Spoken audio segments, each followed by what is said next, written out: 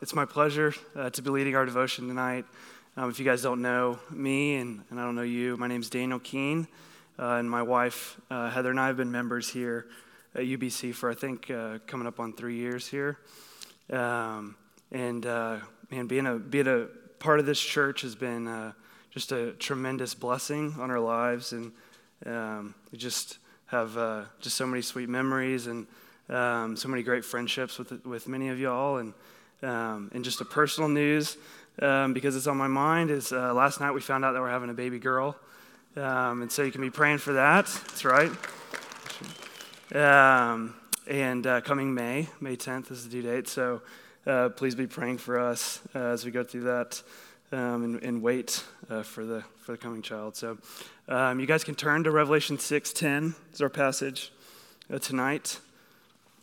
And it's also in the bulletin, so you can use that. But as you turn there and as you get ready, I'd love to just give some context. It's the book of Revelation. It is the last book of the Bible, both in chronological order and in canonical order, meaning it is the last book you'll find in your Bible. It's also the last book that was given to the church.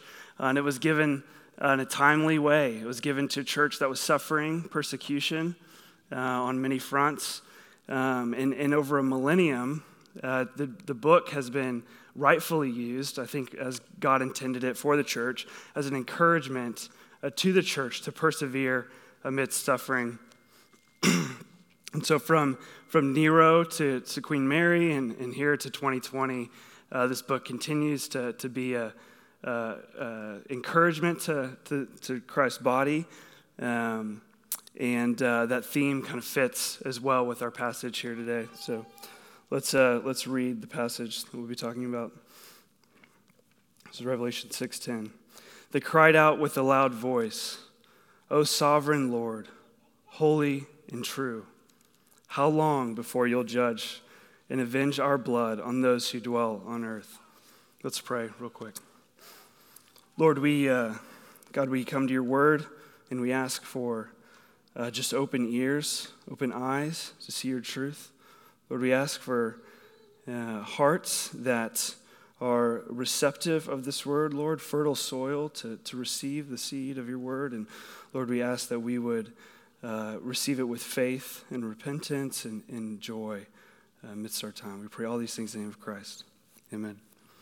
So I think the meaning of our passage is simply that the church longs for the justice of God. Another way to put it is that the church laments the injustice of the world. And I think as we come to this passage, I think God has for us an encouragement to lament with these martyrs that are speaking in our passage. How long, O Lord? To lament the fallen world. Like Trey mentioned in our passage in Psalm 13, it would be wrong to come to God with accusations of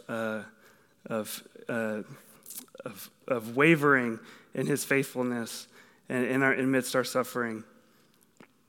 There's a major difference between coming to God and complaining to him versus complaining at God. And similar to Psalm 13 as well here, this scene that's taking place with these martyrs, this question that's being posed to God is taking place in heaven as we are in Revelation. And in fact, this would not, of course, be a sin for these martyrs, this question that they're posing to God. And if anything, this question that's being posed is the opposite. It's a worshipful lament and trust of God.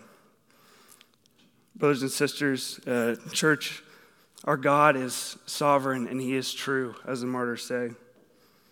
As slow as Christ feels in his coming, you can trust him. His word is trustworthy and he's fully capable in his sovereignty to carry out his promises to us. And I think for us this time, we're to be comforted in this fact that God is faithful and he will return and he will establish his justice on earth. Trey mentioned that for David in Psalm 13, he looked back in his life at God's faithfulness, whether it was with his running from Saul and Absalom and his difficulties, he saw God's faithfulness in his life, and he used that as he looked forward with faith to the coming faithfulness of God in his life. And this is similar, I think, to what God has for us as well.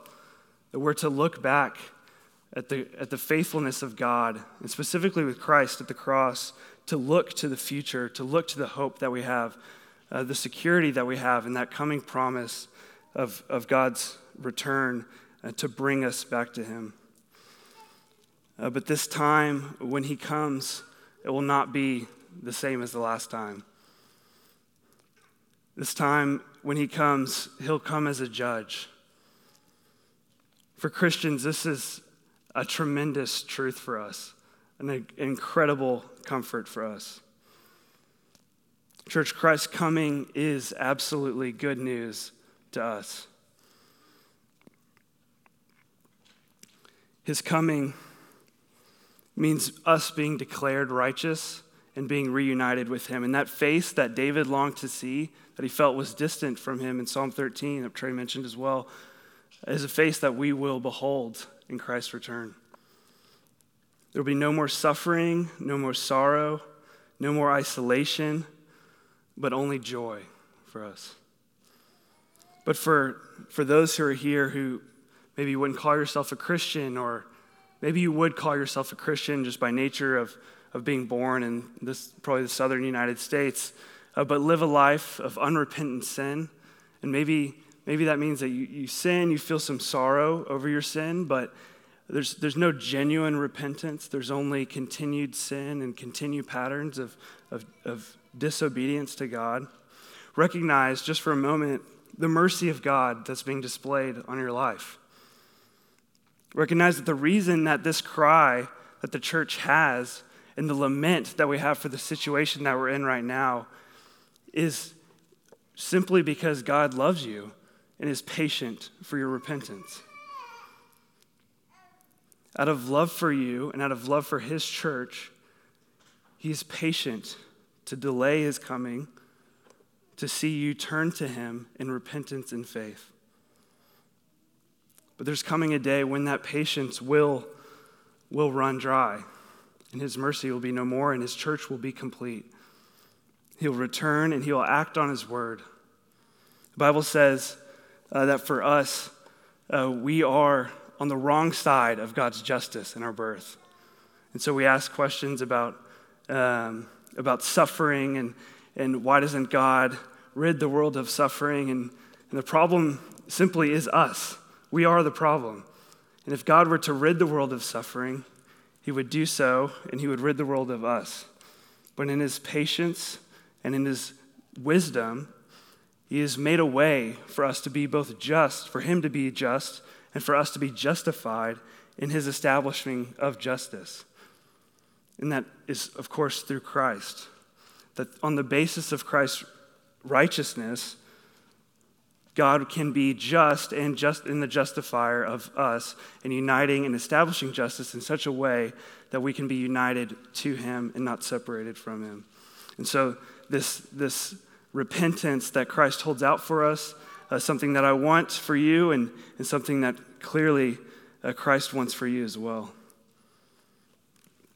Well, sovereign Lord, how holy and true, how long until you return. As I was reflecting on the passage this week, I was kind of struck and felt a little uncomfortable about it because I didn't really identify with the passage too much. And I think maybe many of y'all can sympathize with me in that. When I think about my life and the work that I spend hours long trying to minimize suffering in my life, I deeply desire not to have to lament the condition of the world today.